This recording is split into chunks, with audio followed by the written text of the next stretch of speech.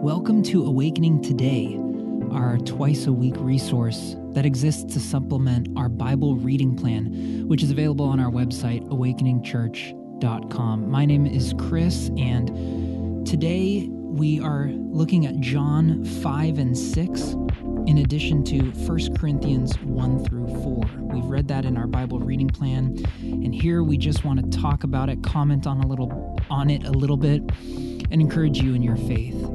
And so thanks for joining us. So glad you're here. One thing you'll notice about wisdom is that it is unexpected. Have you ever heard something wise from someone, and it wasn't that they said it that surprised you, but what they said surprised you? Like you knew they were a wise person, that's why you solicited their advice or asked them a question about something, but their answer surprised you. Well, that's precisely what wisdom is. You see, we seek wisdom because we lack understanding. We're not sure what to do.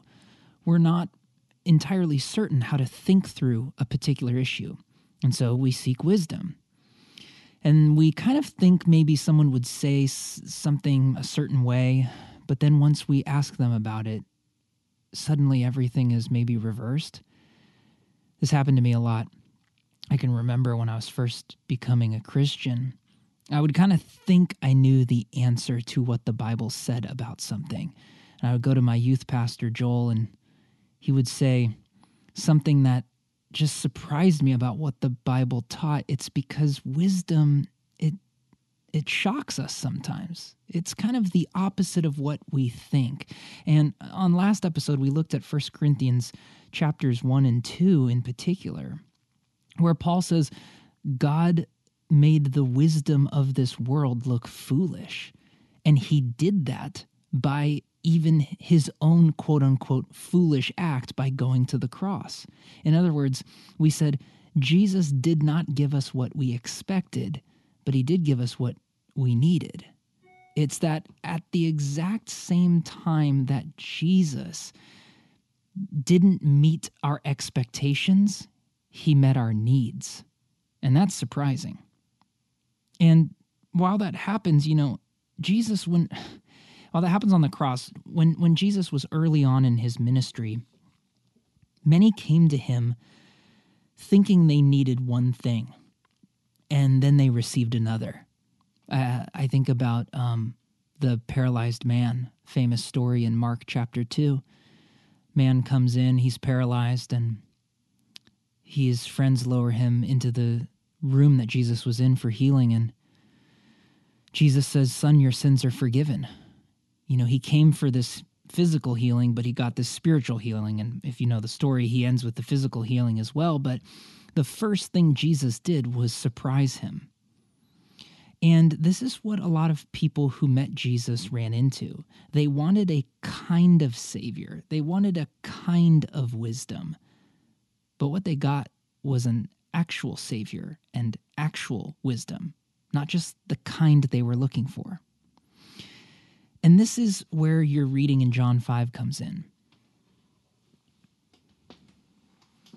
In John 5, there's many people that are disputing about who Jesus is. Some want to kill him, some want to make him a king. In John 5:18, you read this verse. This was why the Jews were seeking all the more to kill him, because not only was he breaking the Sabbath, but he was even calling God his own Father, making himself equal with God. Jesus making himself equal with God was this startling and shocking and surprising claim, basically saying he has the corner on wisdom. Later in John 5, Jesus says this shocking thing after already John has said he equates himself with God. In John 5:39, Jesus says this to his critics. He says, "You search the scriptures." He's talking to religious people. "You search the scriptures because you think that in them you have eternal life. And it is they that bear witness about me." Just stop right there. Jesus just said that all of the scriptures of the Old Testament bear witness about him. Certainly a shocking and surprising claim. They bear witness about me, verse 40, yet you refuse to come to me that you may have life. Skip to 46. For if you believed Moses, you would believe me, for he wrote of me. But if you do not believe his writings, how will you believe my words? When Jesus says Moses, what he means is it's a kind of catch-all for the Old Testament. And even if that's debated, it's certainly a catch-all for the Pentateuch, the first 5 books of the Bible, which are ascribed to the author Moses. And Jesus is making this shocking claim that the Old Testament is about him, and that if we do not trust the Old Testament, we will never trust Jesus. And on the opposite way, to put it the opposite way, if we trust Jesus, we will trust the Old Testament. So a lot of times people say, Chris, why should I read the Old Testament? I'm just interested in Jesus. Or they'll say, Chris, I don't like the Old Testament. Well, if you want to follow Jesus, you will take his scriptures with you. You know, people will ask me, like, why I trust the Old Testament? And I have a long answer for that, a really long answer for that. But my short answer is this. I trust the Old Testament because Jesus trusted the Old Testament. And Jesus equates his words with the writings of Moses in verse 47, chapter 5 of John. But if you do not believe his writings, how will you believe my words? You see, the crowds wanted a prophet of God. They wanted a teacher of God. But instead they got God himself. And God himself shows up in the surprising ways that he always had. Again, Proverbs 14:12. There's a way that seems right to a man, but it leads to death. You see, the crowds wanted someone to interpret the word, but Jesus came as the living word, the word made flesh. They wanted someone to explain the scriptures. Jesus came as the fulfillment of the scriptures. When we say that Jesus came as, quote, the wisdom of God, as Paul says in 1 Corinthians chapter 1, we say he came as the upside down but also right side up surprising wisdom of God incarnate. Everything Jesus said was wise. He came not just explaining and teaching wisdom, he came as the embodiment of it. And this is why the crowds divide, is because the crowds want someone who says wise things. But Jesus presents himself as the one who you can have a relationship with and gain wisdom. You don't just know wisdom now, you can have a relationship with wisdom, capital W. And that's where the crowds divide. They wanted a king, they wanted a prophet, they wanted a priest. They did not want God. And so they want to kill him.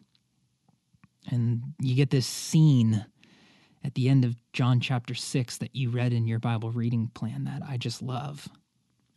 John chapter 6, verse 60. When many of his disciples heard it, they said, "This is a hard saying." Yeah, you can say that again, right? Jesus is teaching his wisdom, who he is, discipleship. This is a hard saying. Who can listen to it? 61. But Jesus, knowing in himself that his disciples were grumbling about this, said to them, "Do you take offense at this?" Skip to verse 63, or 63, excuse me. "It is the Spirit who gives life. The flesh is no help at all. The words that I have spoken to you are spirit and life. But there are some of you who do not believe." Skip to verse 66. After this, many disciples turned back and no longer walked with him. So Jesus said to his 12 disciples, "Do you want to go away as well?" Simon Peter answered him, "Lord, to whom shall we go? You have the words of eternal life, and we have believed and have come to know that you are the Holy One of God." We come to Jesus as the Holy One of God, the power and the wisdom of God. Once we see what Peter sees, there's nowhere else that offers true words of eternal life. You know, you can find all kinds of good thoughts out there, great opinions, things to retweet, but are you finding words of eternal life Has, the Word of God become plain to you that it really is the only option of eternal life? Jesus has the words of eternal life because he is eternal life. And we must come to Jesus in order to receive life eternal. We know this because Jesus did not speak wise things and then die. He was wisdom who died and was raised to life. Jesus is not dead. Jesus is alive and here for you to call on him today. Whether you've followed him your whole life or never, you can actually call on Jesus and you can receive wisdom because you will receive him who is wisdom. So do you lack wisdom? Do you lack understanding? Are you in search for help in how to think through life, how to think through your future, how to think through your present circumstances? Go to Jesus, because in Jesus is all treasures of wisdom and knowledge. All in Jesus is the treasures of wisdom and knowledge. It just might not be what you expect. And you might find when you come to Jesus, not necessarily great relief so much as a great surprise.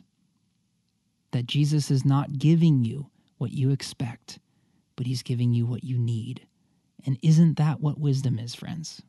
All the wise people in your life that you've met have embodied this. They have shocked you. They have surprised you. But upon further reflection, you have realized they were right. Jesus is the ultimate version of this. He shocks us. He surprises us.